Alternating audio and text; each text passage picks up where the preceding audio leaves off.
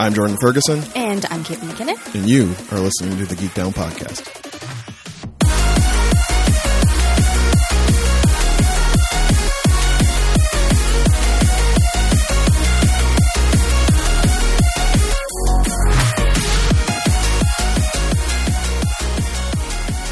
What's up, y'all? Welcome back to another fantastic episode of the Geek Down Podcast. This is a show where two friends sit in front of microphones and try to find the sweet spots where their fandoms intersect. My name is Jordan Ferguson. I am a battered pile of gristle in Toronto, Ontario, Canada. And joining me on the other line, lounging in the satellite branch from scenic Hamilton, Ontario, it's your girl, hopefully in better physical conditioning than your boy, Caitlin McKinnon. Hi. I don't know if you can hear them, but there are police cars on the way, probably to arrest me for being so out of shape, because how out of shape I am should be a ticketable offense. I am a drain on the medical system. Okay, calm down, Joe Rogan. Jesus Christ. Also, if I shoot one elk, I could eat it for like 8 months. Lord. Friends, this is episode 306 of the Geek Down Podcast. If you'd like to listen to all 305 episodes just full of self-love, you can find them wherever you get your audio content: Spotify, SoundCloud, Google, Apple, or Stitcher. Give us a little rate, review, follow, subscribe, and henceforth, when you're out there fleeing the police, you won't have to worry about keeping track of your podcasts, because they're going to be brought to you, delivered from the back of a rainbow-made alicorn named Philip by someone who never has a shortage of self-love, and that's your man's Chauncey Frostilicus III, Geek Down Internet Elf. Oh my God, girl, he just wants to bring those episodes directly to your device. It is what he loves to do. And delivering all those episodes keeps him in peak physical conditioning. Yeah. That and the elven physiology. Blood, the elven blood that courses through his veins, making him immortal and beautiful. Mortal and beautiful. Can't have one without the other. It's very important. Mm-hmm. Friends, if you have any tips on how to outrun the police, I mean, those are just good in any circumstance, not just specifically if they're trying to ticket you, but just in general. It's probably good information to have. Hit us up on twitter.com/geekdownpod. Get up off Twitter. Let us know all your best tips. God, I'm asking for trouble. That's the only place where the show lives on the social medias. If you would like to chip in $3 in the old tip jar so we have bail money at the ready, ko-fi.com/geekdownpod. You can support this endeavor financially. Every dollar is appreciated. Friends, we gave you a beefy episode last week, a rambling, free-form, just meandering sort of episode. We don't have that kind of luxury today. No, we both have social lives, which is amazing. It's saying something. I don't know how it happened, but so as much as we like to joke about being out of shape, this is a lean and tight episode we are giving you today. There are notes. There will be timers. Unfortunately, we, of course, decided to do this on the week where there are just two of the beefiest news stories we could possibly discuss from our respective areas of nerdery. Mm-hmm. But we still have time to catch up. Kate, how are you? Good to talk to you. I'm good. I'm fine. You know, it finally snowed, which is nice because it means Hamilton went from taupe to gray, and white, which was nice. Slushy gray. No, like the ground is like the snow stays on the ground and it's nice. But the sky is more like fluffy white and gray clouds as opposed to taupe. So yeah, that always cheers me up when it snows. I don't mind the winter so much when it snows, but because we're in this heat bubble, known as the Golden Horseshoe, in Ontario, we don't get as much snow. Our winters are really gray or taupe, and yeah, that makes me sad. On the other hand, I'm really glad I don't have to like shovel my driveway every day for like 3 months. So, you know, pros and cons. And how about you, Jordan? Welcomes the snow. Caitlin McKinnon, history's greatest monster. How am I? We have some sunshine here in Toronto today. Ooh. For the first time in like 4 days, which is nice. I will try to prevent every episode of the show from being an update on Jordan's fitness journey. Nobody wants that. This is not what you come here for. But it should be said. So they got me on the trainer sessions. They got me, Kate. I warned you, and we talked about it. You did. I knew. You were like, I'm not going to fall for it. I know how this shit works, so I'm getting the orientation. We walk around, we look at the club. It's all very nice, blah, blah, blah, blah. And then they sit me down, and they start talking about the training options, and then the dude just looks at me and goes, "Which one were you thinking of?" My brother in Christ. I'm like, "You motherfucker." But at the same time, I don't know what I'm doing. It's probably I haven't been in a gym in like 10 years. So fine, give me the 4. So I get the 4 sessions just so somebody can clue me in on what I should be looking at, what I should be working on. The answer is mobility issues. We got to open up them hips, Kate. What are you, a dancer? Worried about my lower back. Got to get them shoulders down. I hunch too much. They were like, I don't know if maybe you're hunching a lot over your desk. I'm like, oh, my G. I do a very physically active job. I fill my rings on my Apple Watch before 1 p.m. every day. But thank you for thinking I'm hunched over a desk all day. Speaks volumes about my posture. Thanks for that. So Jose, who turned out to be a giant weeaboo, loved it. That was my that's the guy I'm supposed to be working with. Yeah. But I get a call before I leave yesterday. Jose has a family emergency. Jose will not be able to make the session. So they're just going to set me up with Jessica.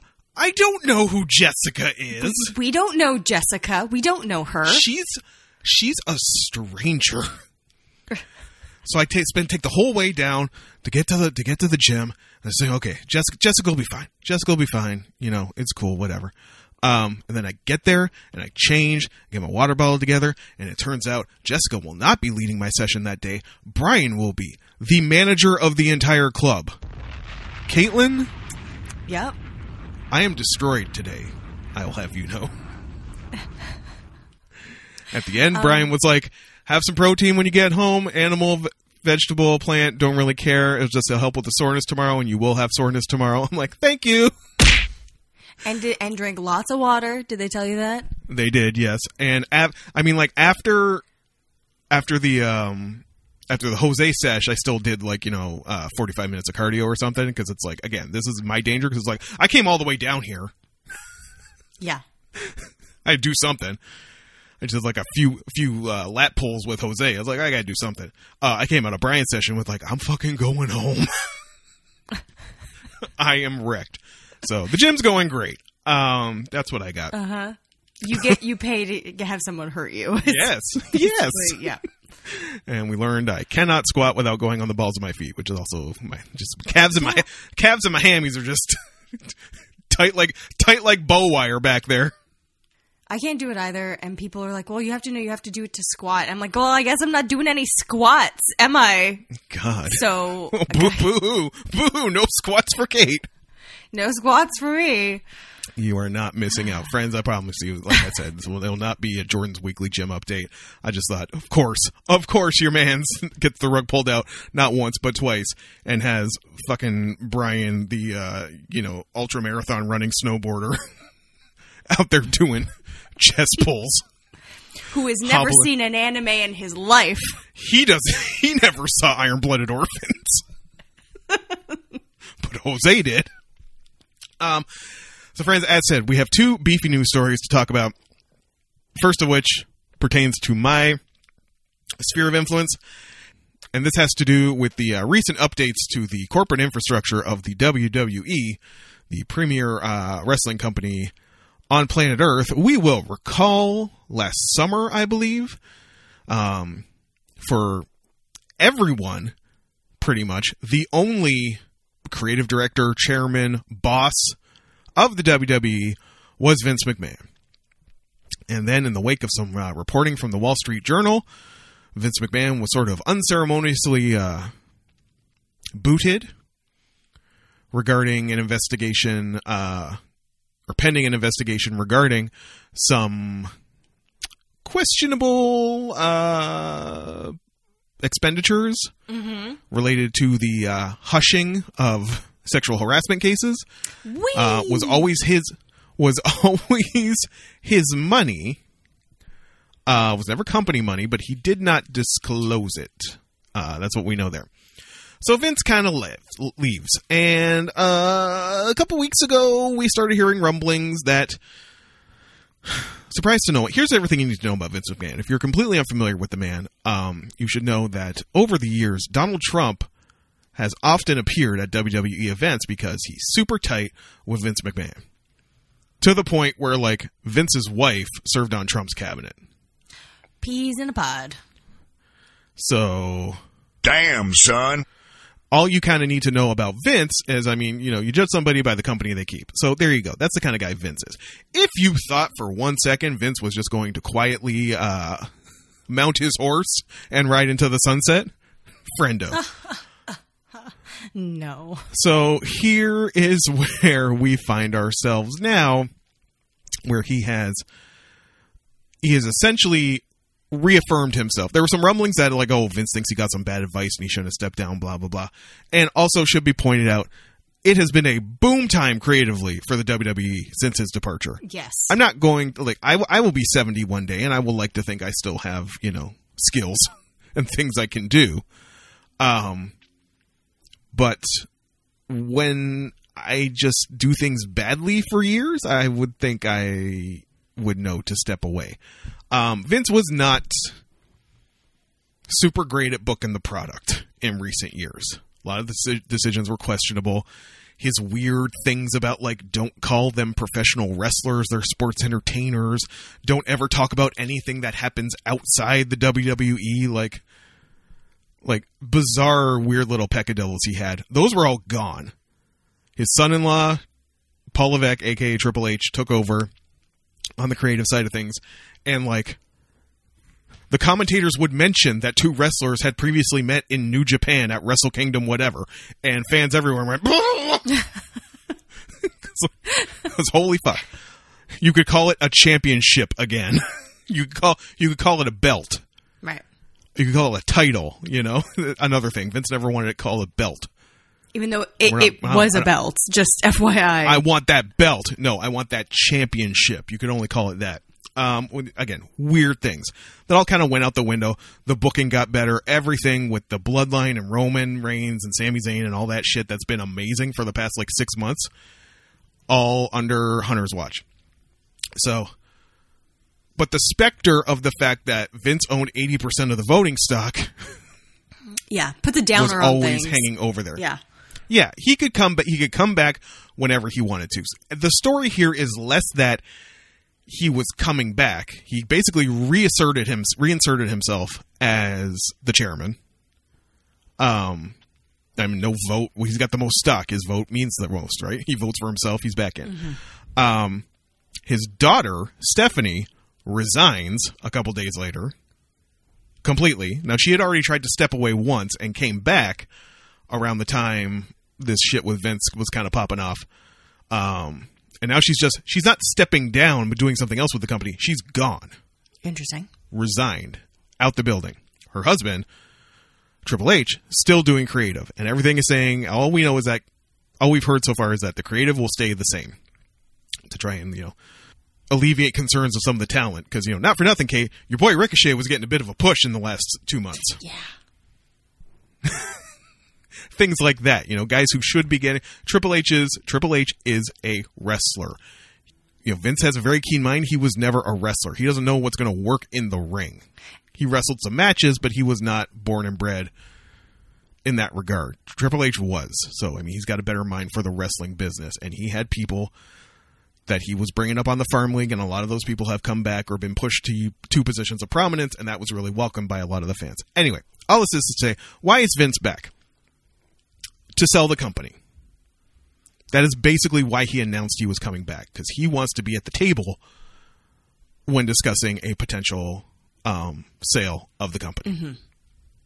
Who is going to buy the company?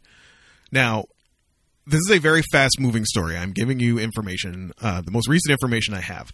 But when this first was popping off and we were all losing our minds this week, it seemed not very likely, but it had been reported by respectable sources that the Saudi Investment Fund, a.k.a. just Saudi Arabia, was going to buy the WWE. Mm-hmm. And given that Vince had no problem doing business with the Saudis up to this point, for these, you know, 2 or 3 events they do over there every year for just massive paydays, it did not seem completely out of the question, which basically put every wrestling fan in North America in a bit of a moral quandary.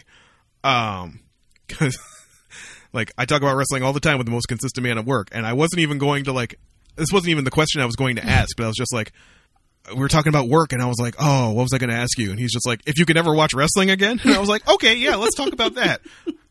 Discuss. Now, this seems to have now been debunked. And again, this is where the, like, everybody's making Succession jokes, right? Right. But this is where, like, was this floated out there? The WWE, both of their shows are on NBC Universal Networks. Raw's on USA, SmackDown is on Fox. Regular ass, basic terrestrial television Fox. Yeah. And they have their they're not called pay-per-views anymore. They're called premium live events. Ugh. Those happen on Peacock. So the relationship is already there. So they kind of makes the most sense that maybe Viacom, whoever the corporate business daddy there is, I don't know the structure of everything there, but that they would buy it. And was this Saudi thing leaked to expedite that? You know, that they were never going to sell to the Saudis, but they just kind of throw that out there. One, to maybe gauge the temperature. Right. And B, to move along if they were, if the folks at NBC Universal were like pulling the classic Jordan Hemha on whether or not they wanted to invest. It's probably going to cost them a lot of money. It costs them more than it'll cost me for a bed. I'll tell you that much. $8 billion, I believe, is the going figure. Listen, everything's in the open. I've seen reports that Salman and Tony Khan of AEW are not averse to having that conversation and maybe, you know, figuring out some kind of merger, or like, it's all on the table right now, and it's nuts. It is wild out there, and this is not even taking into account that maybe there were reports that Stephanie and Triple H didn't want a sale, and now I saw reports as of like 2 hours ago that said they would want a sale, because if they get the sale, the company goes private again. Vince gets a payday, but he has no voting. Yeah. He's got no voice. And point being, no one actually knows. Nobody knows anything. This is the same thing when you get a preview of a trailer and people have like 18,000 articles within like 10, 15 minutes about like, what does this mean? You kind of have to sit back and watch. Like, I don't think anyone's going to be able to predict this accurately. Probably not accurately, but I do think the company is getting sold. Oh, I wouldn't. By 2024, that company is getting sold. I hope it is not to Saudi Arabia. Yeah, then you will really have a moral quandary on your hands. It's the moral quandary of just supporting that.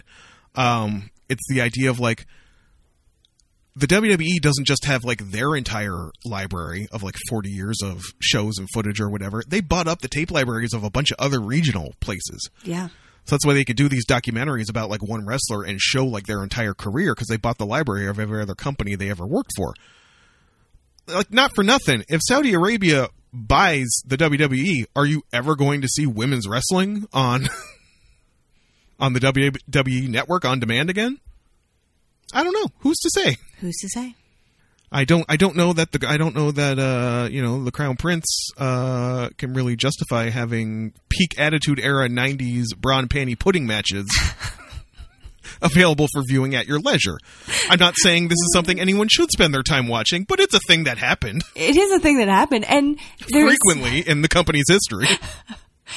There's also the idea of like, don't worry now when so little information is out there. Worry when it actually happens. What did I hear recently? I saw like a Instagram post or something, and it was someone. The phrase was, it was a like photo of a tweet, and it was, in another instance of Claire's therapist gets to be everyone's therapist. This woman just looked me dead in the eye and told me with zero fucks, quote, "You do not have enough information to panic about this now." Yeah. And that's really where we're at right now. But it's just the fact that it's every day there has been something new, and this is peak corporate intrigue. What's going to happen with Vince? He's still got like a bunch of litigation pending him regarding his activities in the 80s. And how does this go? It's going to be very interesting. I mean, not for Sami Zayn, who is like one of the most important players with the company right now, boycotts the Saudi shows every time they go. He refuses to work them because of his political leanings. Good for you, Sami Zayn. Wait. Good Political leanings or bad political leanings? No, good Okay. ones. Because you can't be sure. So yeah, I mean, like Kate said, as Kate talks me down from the ledge, yes, we really don't know anything. We have a pile of articles that really tell us nothing, but it is like, I heard it called low-hanging fruit, but the Succession comparisons are they're just too easy. Like, Shiv's out. Shiv left. Tom's in. He's still there. Is anybody going to want to negotiate if Logan Roy isn't at the table? I don't watch the show. We know I hate the show, but I have a cultural awareness of the characters because I'm a savvy observer of the disco. And I am not. I have no idea what you're talking about. Kate's just blinking politely, which she often does. I'm just a bunch of rich white people being angry at each other and mean and, but not how I want to spend my Sunday nights. No. Caitlin. Yes. Hi. Tell me about the OLG. Well, first of all, I want to say that there is a through line through these stories, which is about people panicking without getting all the information. Is this the same thing? You're not panicking yet on this one? Well, no. First of all, okay, so here's some background. Dungeons and Dragons is created by a company called Wizards of the Coast.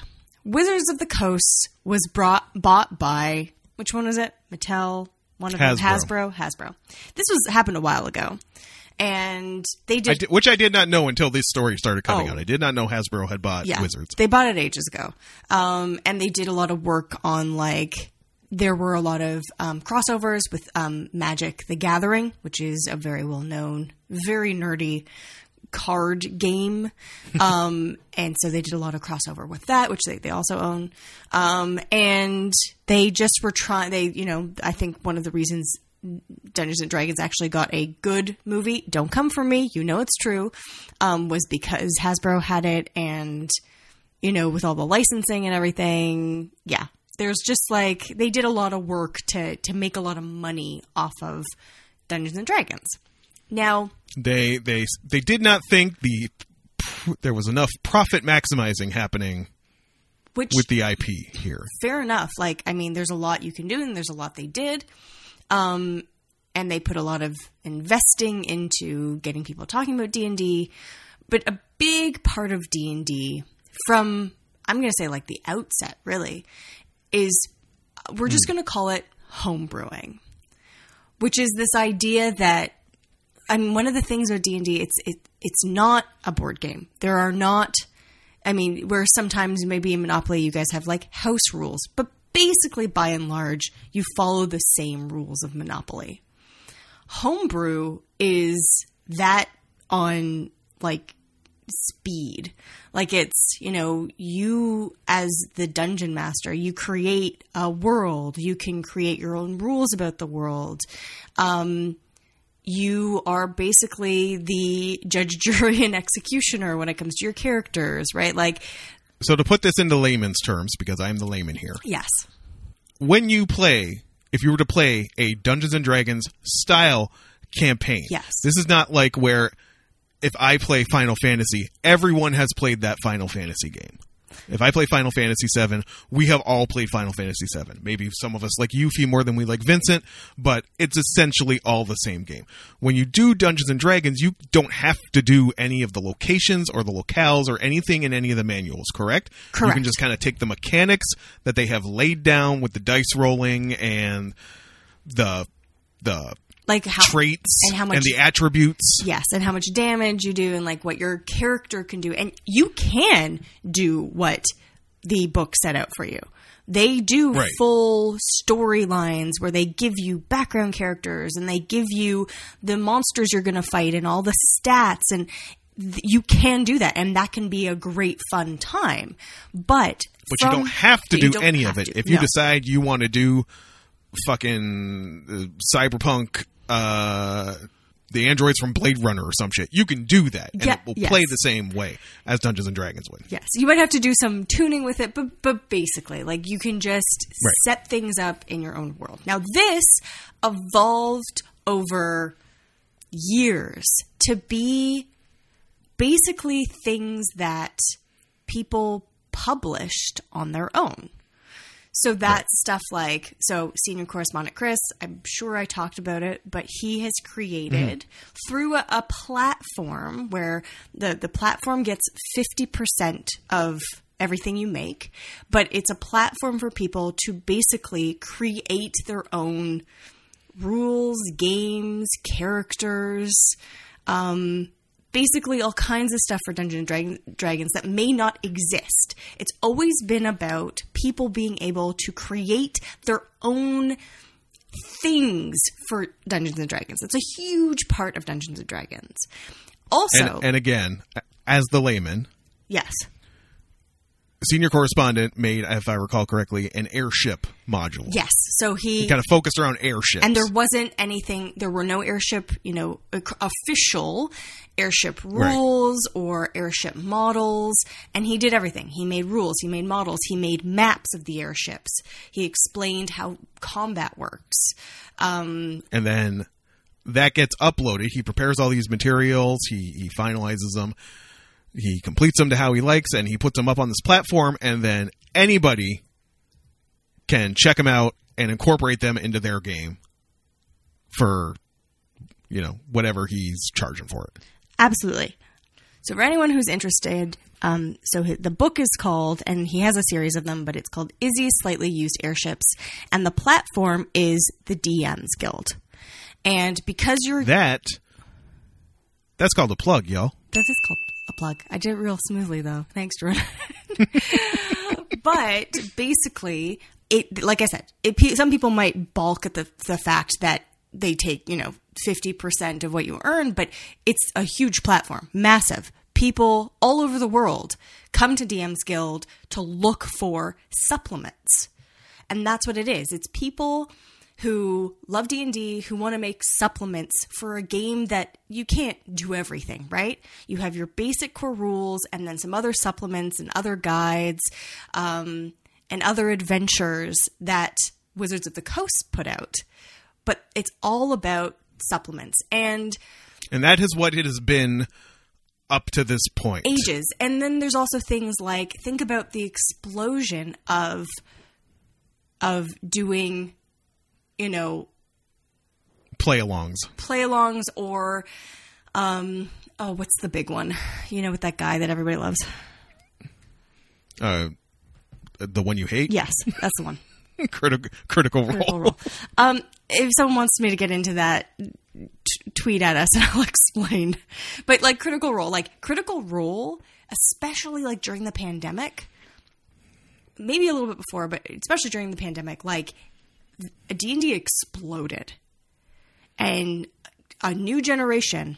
And there's also virtual sessions now, Yeah, right? and that's Roll20, that whole... Roll20, that is... I have a friend who DMs virtually for Yes.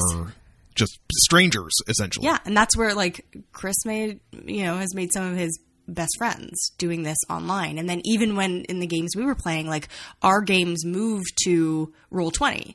And then there are tons of products and things, and I can go on another time about some concerns, and I think I have before, some concerns about that, because really Dungeons and Dragons, you just need basically your imagination. That's it. Maybe some dice.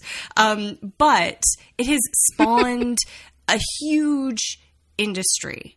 And it's a weird feedback loop. So it's, they put stuff out, Wizards of the Coast put stuff out, people take it, love it, make supplements, and that leads and do things like Critical Role, and that leads people back to Dungeons and Dragons and Wizards of the Coast and buying the books. It's just remixing. Yeah. Something comes out and then somebody makes something new out of it based on what's there. So what has got everyone so frantic this week? So we talked about it a little bit, and I wasn't really concerned. So right now, Dungeons & Dragons is in what people call 5th edition, or 5e, colloquially. And it's basically like a reset of the rules of characters, of what they're leaning away from, but races, classes, how things work. And 5e has been wildly successful. It's been out for about 10 years. I'm around there. But it's been wildly Has it been that long? Yeah, Holy shit. It's been a long time. It's been wildly successful because they took a lot of input from a lot of people and came up with something that was like pretty flexible. And they've also been, like I said, adding more and more to it, adding more supplements, adventures, all that kind of thing. And a little while ago, they decided they're going to like relaunch it, and they're going to call it like D&D 1 or something like that. Anyways, a lot of people are like, that's ridiculous, but you don't have to, it's not like you have to change over. It's not like, to get the new game, you have to get like a PS 27. Right. It's just, you can continue doing what you're doing. But Yes. for people who are interested, they can go on, and apparently it will like work with 5e stuff. I'm not absolutely 100% on the particulars. I couldn't see us leaving 5e anytime soon, but anyways, here we are. And with that, they wanted to update something called the Open Gaming License. And the Open Gaming License, it's much more complicated than this. Again, don't come for me. I'm trying to make it really understandable. The original Open Gaming License said basically two things. You could basically use whatever you wanted to. And the second thing was that even if there's another gaming license that comes out, you can always use this one. To say it can't be replaced, basically. You can always use this one to say, hey, I can use this old Open Gaming License to sort of trump the new gaming license, no matter what it says. And that's in the original, or this main Open Gaming License that everyone has grown to know and love. And it doesn't say anything. You don't have to pay royalties. I'm sure there's some things about how much of the copying you can do, but it doesn't, if you're making supplements or whatever, as long as you follow the rules, no royalties have to be paid. The new Open Gaming License, which apparently it was leaked, but the thing is Yes. like the idea behind the leaking of the Saudi story about them buying WWE, some people have come to believe that maybe this was a litmus test on what people thought. But basically, it said two things. I would say most importantly. One, that over a certain amount, royalties would need to be paid. And the second was that even though it trumps all other Open Gaming Licenses, which is in direct oppositions to the current one. So a lot of people are freaking out about this because a big part of Dungeons & Dragons is this creative, maelstrom, right? It is something that people love, and they sort of take back, and there are a lot of companies, industries, self-owned companies that have to do with Dungeons & Dragons, and for them having to pay royalties is ridiculous and can do a lot of harm. And it also stops people from wanting to be creative. So, because of this outrage from people, justifiable, I would say, and apparently some other things, a bunch of people canceled their D&D Beyond subscription, which it's not important what it is. Basically, it has to do with D&D, kind of the Wizards of the Coast thing. A bunch of people were like, nope, screw you guys. They have walked back this, OLG, or OGL, sorry, and said no, you're right. We'll figure it out. A lot of people are still really concerned. Chief among there as well that I had seen was that they were getting their fingies out to start skimming off people's money. Yeah. Which is maybe in their right to do so, but originally it was no matter how much money you made, Senior Correspondent would have been giving them 25% of whatever because remaining he 50 he was pulling in off the platform. He didn't make enough. Like, it was something like, I don't know the exact numbers.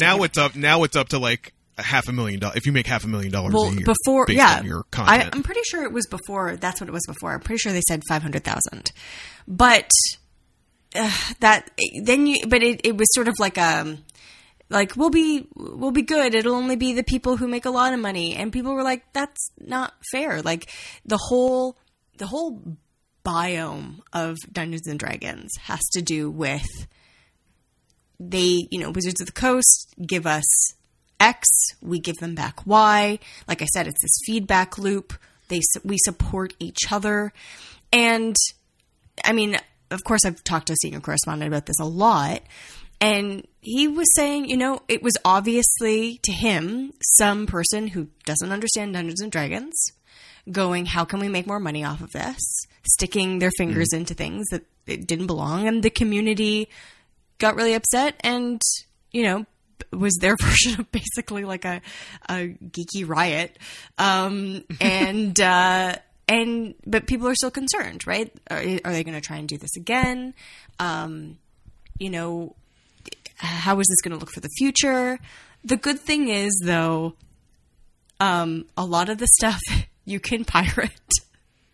A lot of the stuff you can borrow from friends. A lot of it you can do on your own. Dungeons and Dragons is the other thing. It isn't dependent on all of these. It's not like Magic where you have to have cards to play the game. You don't need anything to play Dungeons and Dragons and for it to be fun. Does having a little character piece that looks like, the character you imagined, is that a lot of fun? Sure. Does having shiny dice be a lot of fun? Yeah, of course it does. Does having a battle map help? Sure. But I remember I was a teenager. We didn't have any money. One person had the rule book, and you did a lot of stuff in the theater of the imagination. So yeah, that's the story. As per what this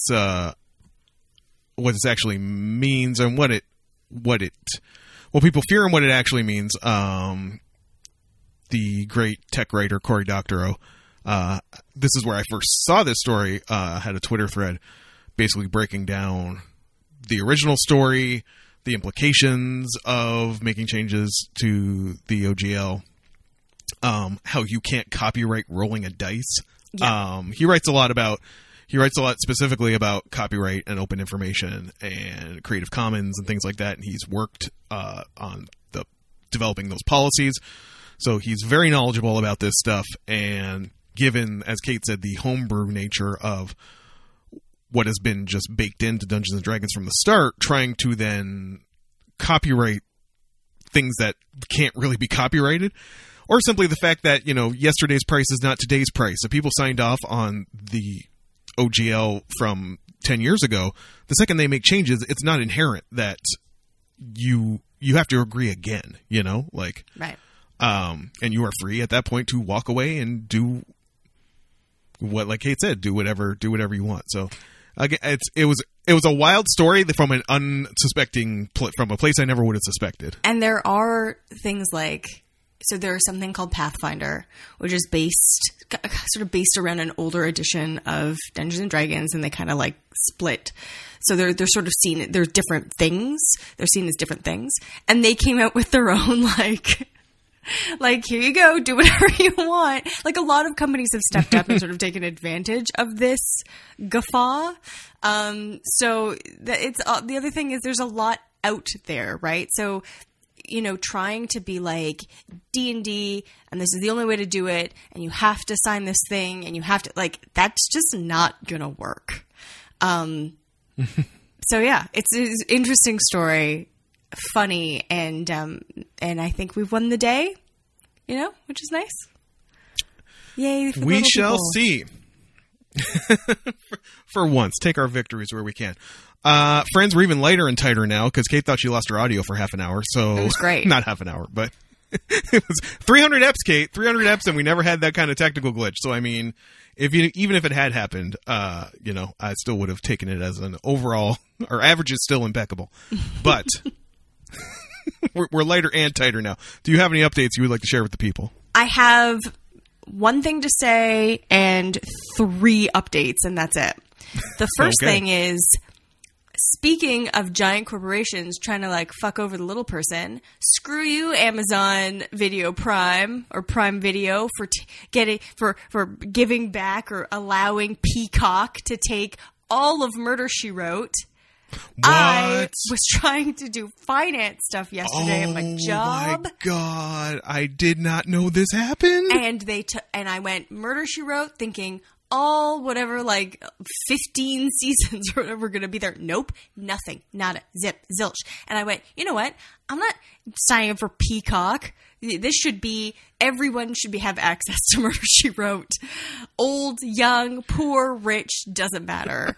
So I went to the next best thing, which a lot of people don't know. The reason Murder, She Wrote was born was because of a little series called Miss Marple. Agatha Christie's Miss Marple. So I just went and watched that because that is on Amazon. And though Joan Hickson is my favorite Miss Marple, the one with Geraldine McEwen, R.I.P., it was on, and they have like all the seasons of that, and she does a fantastic job, and that was great. So I just did that and did finances. So there, Amazon. I won that battle too. Second update, Willow has now finished. Okay.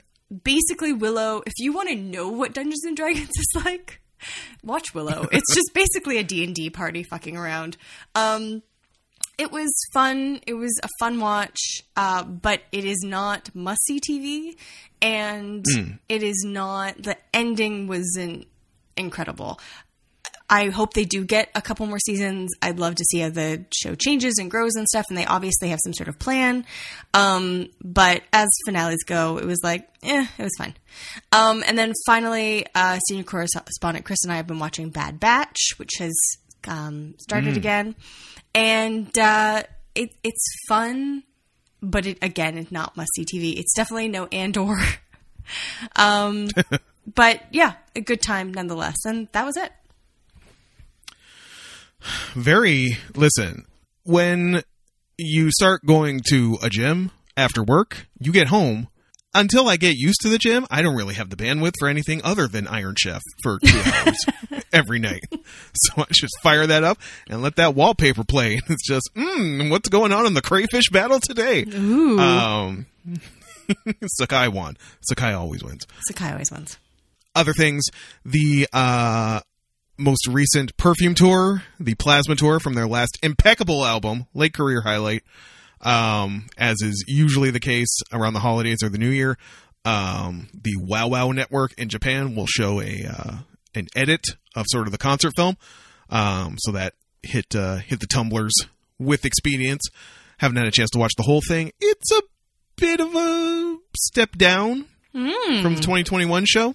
Interesting. I thought Polygon Wave 2021 was just one of the best shows I'd ever seen from them. And I don't know, maybe I just saw too many performances of Spinning World up to this point, so that when it's smaller scale. I think I read it was what's bigger, arena or stadium? This was the smaller version.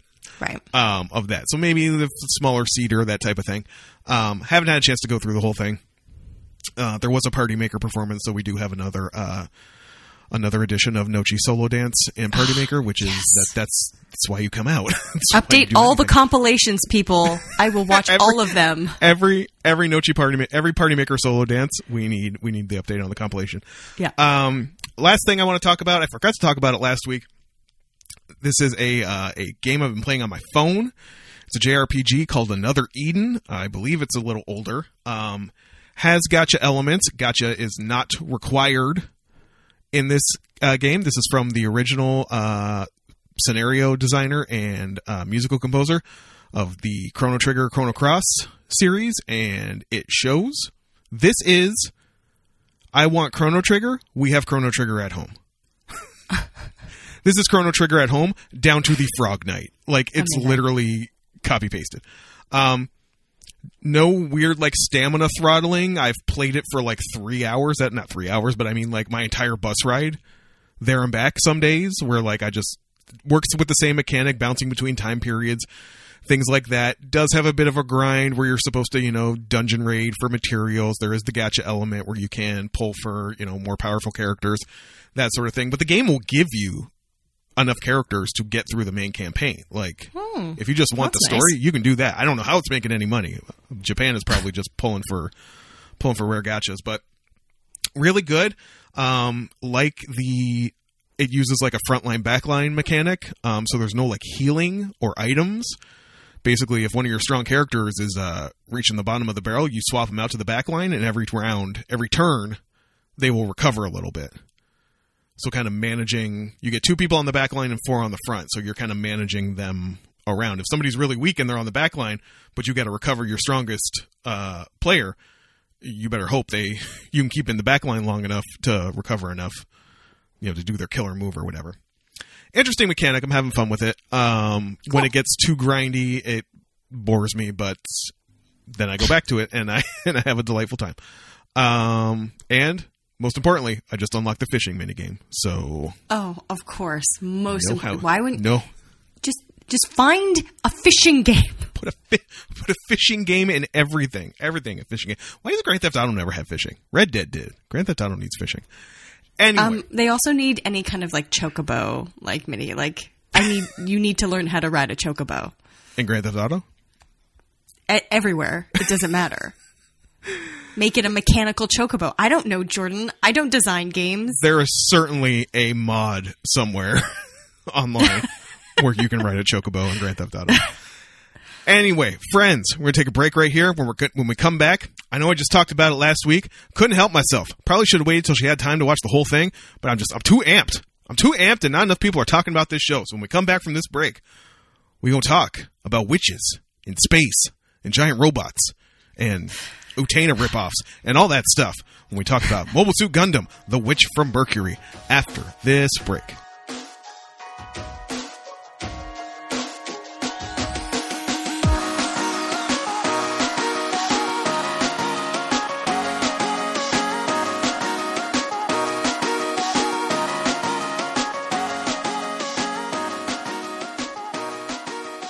Hi, everyone, and welcome back to the show. This is the half of the show where we talk about the thing we have brought each other. As Jordan said, this week it is Mobile Gundam Suit, Witch from Mercury Mobile Gundam Suit. I never know. I'm just here. Mobile Mercury Gundam Suit Witch? What? They're just adjectives and nouns. They're just all crammed together. They're just words. They're just words. But before we get into it, we have some rules. I'm going to do them super quickly. No bandying about. Rule number 1, rule of 3. We have already watched this thing, so I did watch 3 more episodes than I had, so I stuck with my rule. Obviously, Jordan's already finished it. So we both basically check mark on that one. Second rule is hashtag save it for the pod. Jordan didn't know how much I had watched. I will also get into why I didn't watch any more. He doesn't know about that yet. I know. Gas. Third, this is why we save it for the pod. Third rule, which isn't really a rule, it's more of a policy, is that there will be spoilers, and there are some spoilers in this show. So if you're like, I don't want to know, then go watch it and then come back. Jeez. So we first talked about this show during our winter. Was that winter or fall? I don't know how the seasons work. Are we in winter now? I don't know. In our last anime preview, we talked about this show, and we're kind of taken with it right away because at the time there was a prologue in the first episode, and the prologue was very different tonally than the first proper episode of the show, which was just an Utena ripoff.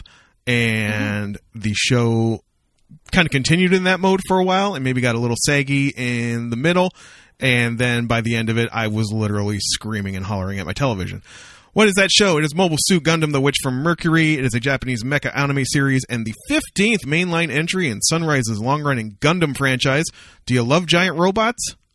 Thank the Gundam franchise. They don't exist with them. They partially don't exist without them. But as far as the modernizing of the giant robots, the ones that really focused on, like, let's make these things look like they could work in real life to the point where they are models and actual real-life replicas in various spots in Japan that do function. Yeah. Instead of, like, your Gigantor giant robot. Like, you can't make Gigantor or Tetsujin 28 or whatever with the big beer belly and stuff. You couldn't make that robot. You could make a Gundam, theoretically. Yeah. So it is the first. It premiered October 2022 in Japan. It is directed by both Hiroshi Kobayashi and Ryo Ando and written by Ichiro Okuchi. It is the first mainline Gundam TV anime production in 7 years, following Iron-Blooded Orphans, and the first TV series to feature a female protagonist. Fourth in the franchise overall, the series revolves around themes of the dangers of emerging technologies alongside political corruption, capitalism, and revenge. Blah, blah, blah. Basically, they were making these things, these robots, using something called the gun format, which would harm and ultimately probably kill the pilots. They were sort of like merging with their brains. Yes. So in response to that, the Mobile Suit Development Council, a coalition of the top mobile suit development companies, ordered a permanent ban on the gun format and all its applications, with council member Delling Rembrandt deploying special forces to destroy the last remaining research facility, killing everyone aboard, and erase all traces of the technology. Only 2 people survived: mobile suit test pilot Elnora Samaya and her 4-year-old Eric Samaya. 21 years after that incident, Suletta Mercury transfers to the Astasia School of Technology, an academic institute run by the mega-corporation Bennett Group. Upon arriving, she encounters a girl escaping the institute, Mireen Rembrandt, who wants to escape the controls of her father Delling. As their paths cross in the academy with different ambitions and goals, Suletta will have to prove her worth as a pilot as she steps into the academy alongside the Gundam Ariel, a mobile suit built with the forbidden gun format technology. I love this show. I love the theme song. I love the opening. I love the character designs. I love Suletta. There's a lot more intrigue to this show than I originally suspected. Yeah. When I did not do the math that the prologue takes place more time than is feasible for Suletta to be the little girl. Yeah. Seen in the prologue. And the questions that raises. I did not really realize that at the time, and that has even more fueled my love for the show. And the concluding moments, the last scene of the season, they just wrapped their first 12-episode batch. They'll be coming back for 12 more sometime this year. Literally screaming at my television. But Kate. Yes. I worry that based on what you've seen, you may have felt it getting a little rote, a little duel of the week, a little too askew. No. To Utena, but here, no. Let's prove me wrong. Prove me wrong. I'm just gonna tell everyone why I couldn't watch any more episodes than I wanted to. Because Crunchyroll is a stupid platform, and for some reason was like, nope, can't work for hours. Hours, Jordan. I had to stop watching it on my television and find my laptop and get it to work on my laptop. And even then it was giving me trouble. That is the only reason. I would have probably finished the series. Crunchyroll really is the worst. I was so angry. I was almost as angry as when heroines run the show, like that episode where it was like, what do you mean there's no more episodes? Like, through my shoe. Not at the television. But yeah, I was like so angry. So I could only watch, I watched up to episode 7. So I finished episode 6. And I wanted to continue. Oh, okay. But do you want to know what happens, everyone, in episode 6? They kill basically a child. Oh yeah. Oh, that's the happy birthday episode, isn't it? That is the happy birthday episode. And I was like, yeah. They're not gonna, no. And they did. And I was like, oh, this show is a lot darker. Is a lot darker than at first. Like that first, the prequel episode is dark. Right. Like, it is dark. Like, they murder everybody. They do not care. And you're like, oh, this is not good. And then, you get like sort of sunshine and rainbows and stuff on the first episode, and you're like, oh, it's she's finding her way with the Earth House, and she's making friends, and she's got her little list and tomatoes and all that fun stuff. And her list is like, make friends, get someone's number in my phone, like silly, cute, teenagery, early 20s stuff. You find out that the reason she's so passionate is she wants to start a school on Mars so that it will get young people to come there because there's so few people there now, and then you find out this he's called the Ice Prince. He's, he never smiles, never has any emotion. You find out he's actually been they put some other kid's face on him. some rich kid. So he doesn't have his own face. They've obviously done something to his memory. And he's been... Okay, you watched this more recently than I have.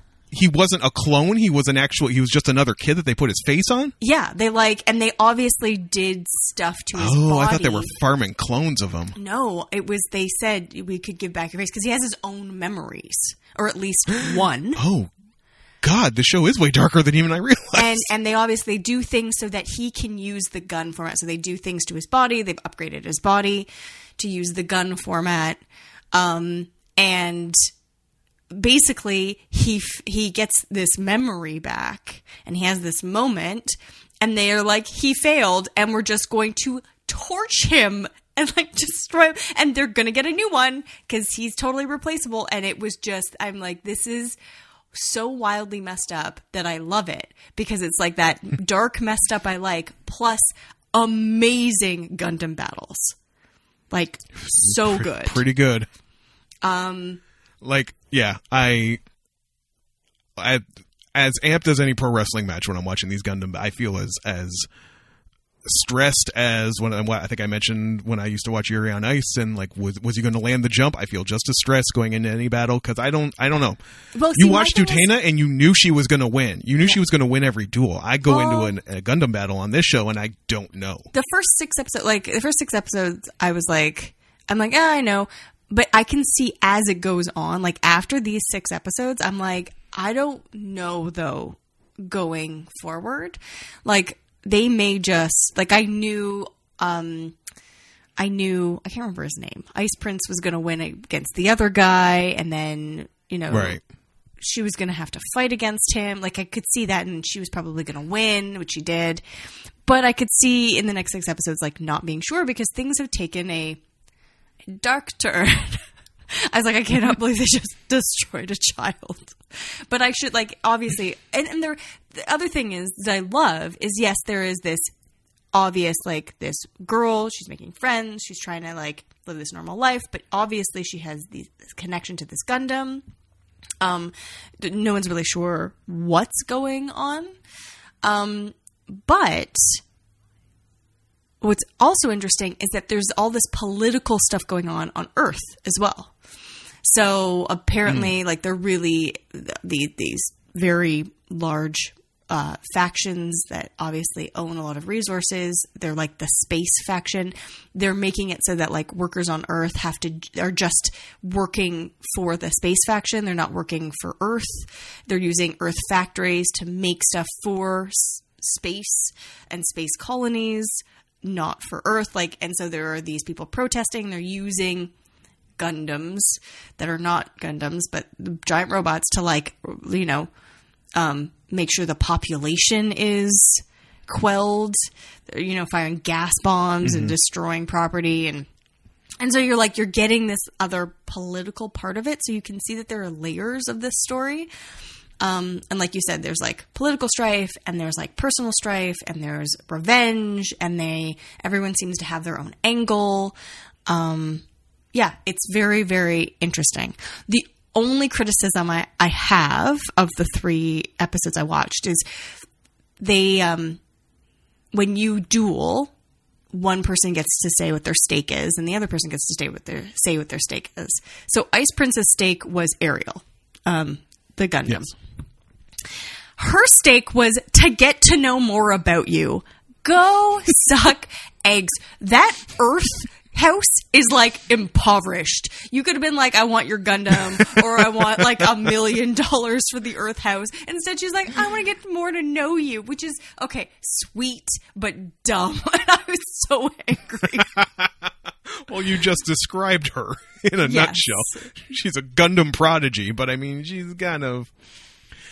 Yeah. I've read takes in light of the finale that suggest she may be more tragic than we realize.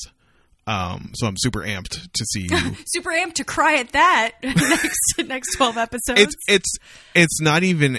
I was just stunned, and I know it's weird for me to just talk about something that we haven't seen yet. But I promise you, y'all, we will revisit this. It came out of nowhere, and I literally it's rare for me to watch something and literally sit up out of my chair like, but that is what this finale did. It's the post-credit scene. You think everything's cool, and then they give you like a minute 15 afterwards. It's like, oh, it's not cool. It's not cool at all. And it's just, all I will say was it centers around a shift in the Miorine Suletta dynamic. Because over the course of the season, you really come to ride or die for them, and you really want them, whatever this relationship is, if they're gonna, if you ship it or nah, or you just want them to be besties, like, you want those two kids to work it out. And you think everything, like I said, you think everything's cool, and then it turns out it is not. And the ways in which it's not is really going to make for an interesting second season. And like that student council, there's characters on there who like have done nothing yet. Yeah. And that's still to come. Like I don't have no idea where this show is going. The fact that she calls the little like drones everyone. Yeah. Like she gives them pronouns. This 6th episode is the first episode where you hear Ariel. She like laughs. And you're like, that's interesting and also very disturbing. Like quite disturbing. So, and like, yeah, there's been speculation that there's like an Evangelion thing going on where like the soul of someone is in the Ariel and she can hear it, and that's why it doesn't kill her. Like using it doesn't kill her. When I don't know, I'm going to just call her a witch, was doing the like reading, and she's like, you have like a brother or something. She's like, I don't have any siblings. And I was like, what does that mean? So I liked it from the outset, but I was like, thank you for pushing me to continue watching it. And now I'm really hooked. So I'm going to have to get. Well, you wanted a show. You asked for a show instead of a movie. So yeah, here we are. Happy to deliver. I got a show. That and Miss Marple, and I'm set basically for the week. If Crunchyroll wants to cooperate. That's what I was just going to say. I was going to say, if you come for the discussion on little underrated anime from last season, stay for the definitive take on who the best Miss Marple is. Friends, you can watch this on Crunchyroll if it decides to work, apparently. Also, there's no native Crunchyroll app for my television. I get this fantastic new TV. All the apps are native. I got everything on there. Blah, blah, blah. I still got to fire up the PlayStation and watch Crunchyroll. Huh? That's weird. I have one. I have a tile. You have a tile? I have a tile. What makes your TV? Oh my God, we got to talk about this off mic. You got to figure out how to get a native Crunchyroll app. Well, it's not going to work for you, so never mind. Apparently not. Samsung was like, we don't want it. Friends, when it works, you can watch it there. Please watch it. Let us know what you're thinking about it. Because I feel like not enough. Everybody was talking about Bocchi the Rock last season, which, I mean, cool, but K-On! Did it first. Please watch this show. It's rare for me to beg you to watch a show.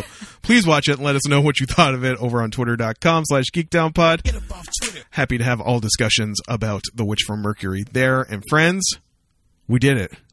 We did it. Look at that, Kate. 4:27. Kate's got to go party. I need to sit and not do anything for a while and maybe start to get my laundry together for tomorrow. You're not moving. We're going to get off this podcast and you are not going to move. You're going to watch Iron Chef and that's it. I said I'm going to get it together, not that I'm going to do it.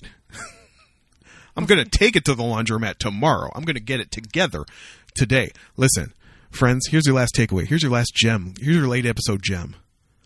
The other day, I came home, and I did something very rare. I laid down in bed, and I ended up having a nap for 2 hours. It was fucking amazing. Naps are amazing. Get into naps, y'all. Take that with you into your week. Friends, thank you so much for spending an hour and change with us every week. It truly means the world to us. My name is Jordan Ferguson. My name is Caitlin McKinnon. The theme song is by Rob Gasser, and I hope you'll join us next week for another fantastic episode of Geek Down Podcast.